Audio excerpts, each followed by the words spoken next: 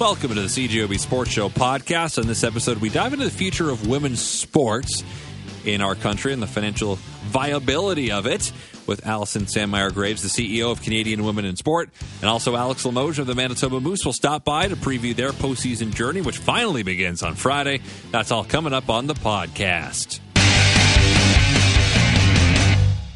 The Canadian Women in Sport organization has released new research this week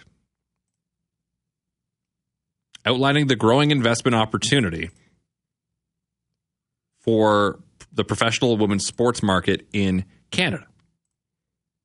According to the report called It's Time, Accelerating Professional Women's Sport in Canada, the Canadian women's market of today is dramatically underserved and underdeveloped. So here to talk about this and the future of women's sports in our country is Allison Sandmeyer-Graves. She's the CEO of Canadian Women in Sport. And Allison, let's start tonight with why you wanted as an organization to dive into this topic. Yeah, so at our organization, we've been the lead voice and authority for women's sport and advancing equity and inclusion for women in sport here in Canada for more than 40 years. And there's a really strong social case that I think so many of us are familiar with, about the health benefits and the leadership development and confidence development that girls and women get from participating in sports. And that's helping to drive a lot of progress in what you might call amateur sports. So what's happening in our communities, even all the way up to high performance, to the Olympics and the Paralympics. But a big part that's been missing from that conversation is really professional sport here in Canada. It remains a significant gap. There is some professional sport, but it's far from a thriving, pro sports market for women in this country. And we want to change that. But that requires a business case. And so with BCG and Canadian Tire, we dug into the research and gathered a lot of perspective to say, okay, what is the opportunity for investors here in Canada, and what do they do with that? And so we're really excited to find and to share now that there is actually a really great investment opportunity, and we're encouraging people to dig into it and to invest. So we know whenever we watch Canada play the U.S. at the World Hockey Championships or at the Olympics, a lot of people care about that, or Canada's women's soccer team at the Olympics or at the World Cup. But those are, one-time only events. It's not pro. It's you're playing for your country. We often forget, okay, well, there's 11 and a half other months of the year that they want to do what they love doing too and try to pursue that dream.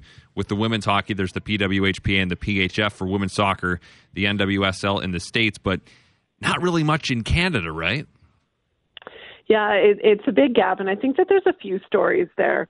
One is which Canada has world-class talent, absolutely world-class, and we prove that on the international stage time and time again. Many of those athletes do play pro, but they're playing in Europe, in Russia, in Australia, in the U.S., and so they're really leaving the country, and we're missing that, Canadian development opportunity here. I think another piece of that is that Canadians love women's sport.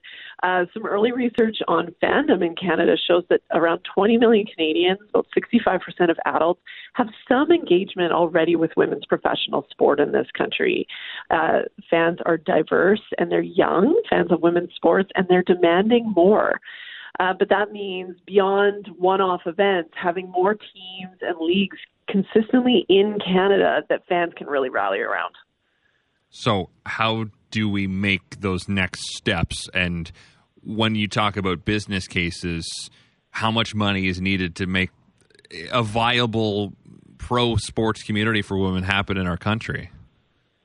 Well, a key takeaway from the report is that it's really going to require an ecosystem, if you will, of investors. So by that, we mean it's going to take media, brands, sponsors, owners, governments, and others to really come together around this and to bring all of their unique perspective and unique assets to the table to make this work.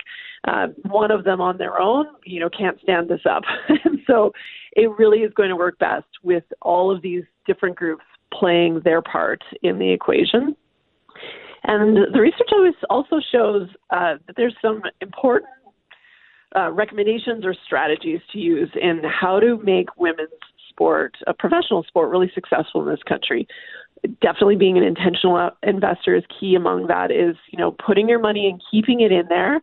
This is not a game that's going to give you quick returns necessarily, but if you're willing to buy in and leave it there, you're very likely to see some growth. And so that is, I would say, one of the great things about women's sport as well is that the entry point for investors is really reasonable relative to what you might find if you were going to try to invest in a men's team at this point. So there's some great and really unique opportunities in the women's space at this point. Do you think, hockey specifically, the NHL needs to be part of something to make it happen in Canada? Oh, that's like $1 million question at this point, and I think one that everybody is trying to know what the answer is to. We're not necessarily recommending any particular model. I think it may vary by sport. I think there are certainly advantages to partnering around, with existing entities to create those efficiencies when it comes to all the back end and the supports of a new team or league. But it's not the only way forward, and I think that is one of the things that the teams and leagues are trying to figure out right now is what's going to be the best thing for them moving forward. Because one thing I always look at is the WNBA and how it started out being, the NBA took it on and helped make that happen. And now it's a thriving league 25 years later. And it is a U.S.-only league. I understand that. And it's different in the U.S. There's just way more people in the United States than there are in Canada. But it strikes me that something like that could work here. That's for hockey. For soccer, it's obviously different because a professional men's league just started a few years ago, so we're kind of in the infancy of that. Do these leagues have to be in big cities, or can they thrive in smaller markets too, do you think? Oh, again, definitely a question for the folks really working on the teams and leagues themselves. I think as people do point out, Canada is a much smaller market than the U.S. We're sort of scattered really coast to coast. I think what's going to be important and what the research shows is that for fans to be able to connect and to really invest themselves in these teams as fans, buying tickets, engaging on social, buying the merch, all of those different sorts of things, it's going to require a really well-developed fan engagement strategy. So absolutely, you need to be in a place where you can consistently draw crowds into your venue to watch those games live. But having all these wraparound things that fans can participate in, and I would say the growth of digital opportunities in sport has been one of the most exciting things for that. And women's sport, starting up at this point, is really well positioned to capitalize on those from the outset. From a basic standpoint, just how important is it to just talk about this in helping make it a reality? Oh, great question. I think that not having women's professional sport is normal right now in Canada. And so people don't necessarily notice, for instance, that about 96% of sports media is exclusively focused on men's sport. It's just women's sport is really invisible in this country, and that's really a normal state. So I think it's really important to talk about it, to acknowledge that that's a gap, to acknowledge that we're seeing record-breaking audiences and valuations and all sorts of things around the world, but not here in Canada, a sport-loving country. So it's a real missed opportunity for us, but it's also an opportunity to change the narrative and to confront some of the biases that have prevented us from seeing women's professional sport as a great investment in the past. Because we've seen even when it comes to curling, something that does have more of an infrastructure for women in Canada, people watch it in droves, if not more than the men's curling at many times. And for someone like Bianca Andreescu in an individual sport, winning the U.S. Open, the numbers for that were incredible on TV. So I feel like just media exposure is such a huge part of this, right? Oh, absolutely. It's really hard to be a fan of something that you can't even see. And so media exposure is really key there. Media partners are a key part of the equation. The quality of the production of those sorts of things really matters, and I know that's definitely part of the conversation too. But I think, that old, well, nobody's going to watch that sort of assumption about women's sports is just not true anymore. And every week we're seeing more evidence of that.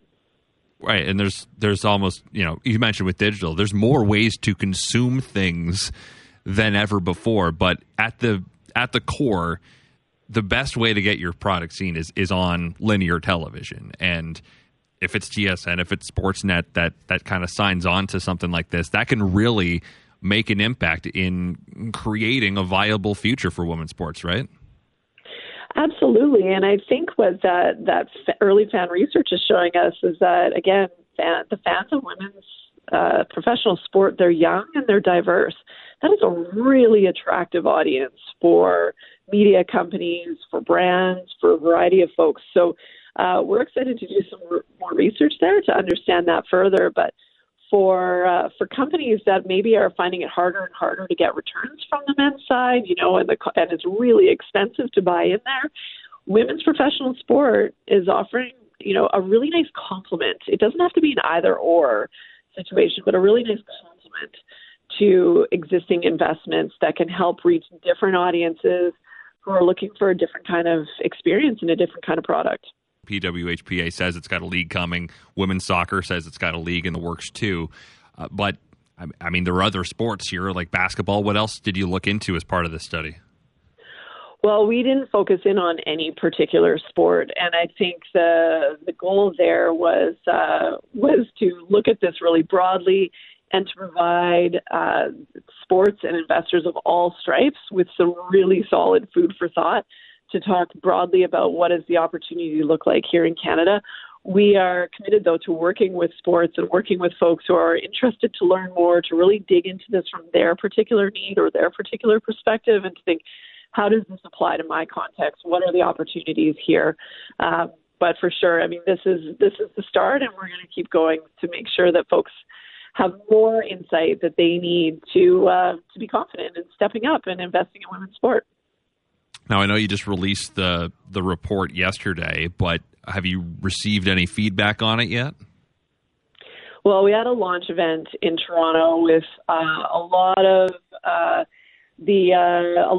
senior leaders from all of these different groups, and it was fantastic. Really, I have to say that folks showed up really with an intent to learn and to understand and to have conversation about it. And so I think that's key, is just let's get the conversation started.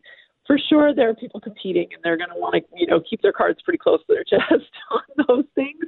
But everybody's hungry for research and insight that can help them make the best decision possible. So, and they're paying attention. They're paying attention to what's happening around the world, and there seems to be something here that's really worth digging into. So we're very encouraged by that initial response, and we're just getting started. So I'll get you out of here on this then. Your word to describe the future of women's sports in this country would be what? Well, I'll make it 2 words. It's time. Okay, there we go. Allison, appreciate your time. Thanks, and let's hope we don't have to have this conversation again. We can talk about all the pro leagues we've got. That would be a fantastic outcome. Now, the Manitoba Moose begin their postseason journey Friday at home against Milwaukee, a rematch of last year's best-of-5 series that the Admirals clinched in Game 5 here at Canada Life Centre. Alex Limoges was not part of that series. Spent the first 2 seasons of his AHL career with the San Diego Gulls, but this past season led the Moose in scoring with 54 points in 63 games, scored 20 times and added 34 helpers. I caught up with the 25-year-old center earlier today and started by asking him how tired he is of waiting around for the playoffs to start. They finished the regular season April 16th. Yeah, absolutely. It's been way too long, but I'm getting antsy here, ready to play some hockey. So what have you guys been up to? We've been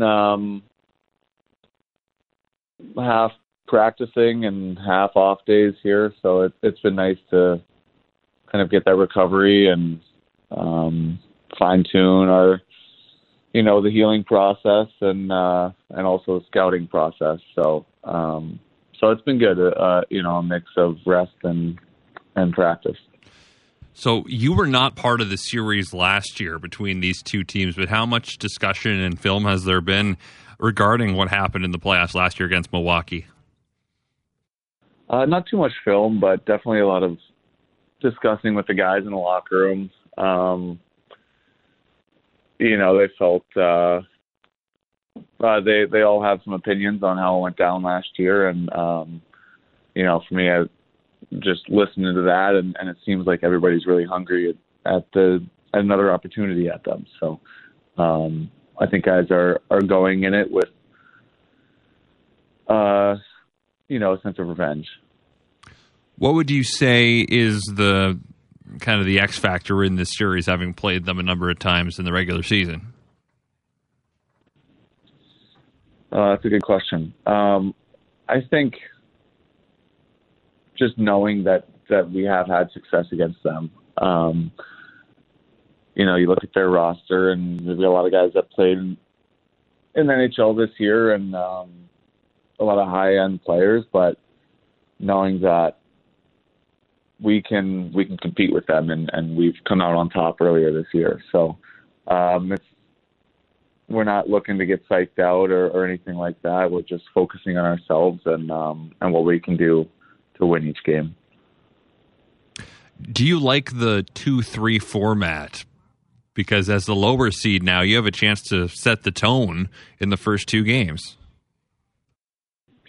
Yeah, actually, I do like it. I've never played it before, but being a lower seed, it's cool that we get two games at home, and if we take advantage and we take these two, then we only need to win one out of the next three. So it's a cool. I think it's an advantage for us for sure. So if you were the higher seed, like the Moose were last year when these two played, Milwaukee won the first two games on the road, or in Milwaukee. They come here, Manitoba wins two games at home, and then Milwaukee wins game 5. Would you rather be having 3 games at home first and then 2 on the road? Like, what do you think's the optimal format here if you were the higher seed? Yeah. If I was the higher seed, I'd probably say 3 games at home and then the next 2 on the road. But yeah, luckily it's not like that this year. No, you got the home game starting on Friday. You haven't played since April 16th here. So do you feel your body has recovered? And at what point is it like too long of a break? You need game action more than just practice. Yeah, you said it. I feel like we hit that point this past weekend with when the Jets started here. So we did a little scrimmage in practice this week, and it went well, and it's good to get those legs back. But games are much different than practice in conditioning wise, and it's kind of hard to simulate that. But we're ready. We're ready. It's been long enough. Now, how closely is the team watching and rooting for the Winnipeg Jets? I think it goes from guy to guy, but as a whole, I'd say we're wishing them the best. We know a lot of guys on there, and I feel like this organization is pretty close in that sense. So it's fun to see them do well, and obviously for the city, it's a really cool experience with the Whiteouts and just having a team that's making a run in the playoffs. So it's tough to see how those games worked out here, and some of the injuries that they're going through right now. But I'm a huge fan, so it's fun to have watched them this season and learn and see what it's like at the next level. But hoping they can win here in Vegas and bring Game 6 back here. Now, I had you on the show earlier in the year. I'm curious, now that you've got a full season under your belt, what's the biggest difference between playing hockey in Winnipeg and playing hockey in San Diego? Honestly, probably this time right now, the 2 weeks without games. it's not warm enough to go out and golf yet here, but in San Diego there's golf all year round. So I don't know, it's stuff like that, like in the downtime, a little more comfortable to explore outside, I'd say, in San Diego. But you know what, here we've been hanging out together a lot and finding ways to pass the time. So we got a really close group, and I'd say it's, even though it's still cold for my standards, I'd say it's the time's been going by pretty fast. Who would you say is the MVP of the Manitoba Moose for this season? Oh, that's a good question. I think there could be a couple guys that fit into there, but I've really enjoyed watching Jansen Harkins play this season. He's never slowed down. He's always been a competitor that we can count on every game. So, big opportunities. He's there and he produces. So it's when we need him, he comes up big, and it's been a lot of fun having him on the team this year. So I'd say he'd be my MVP.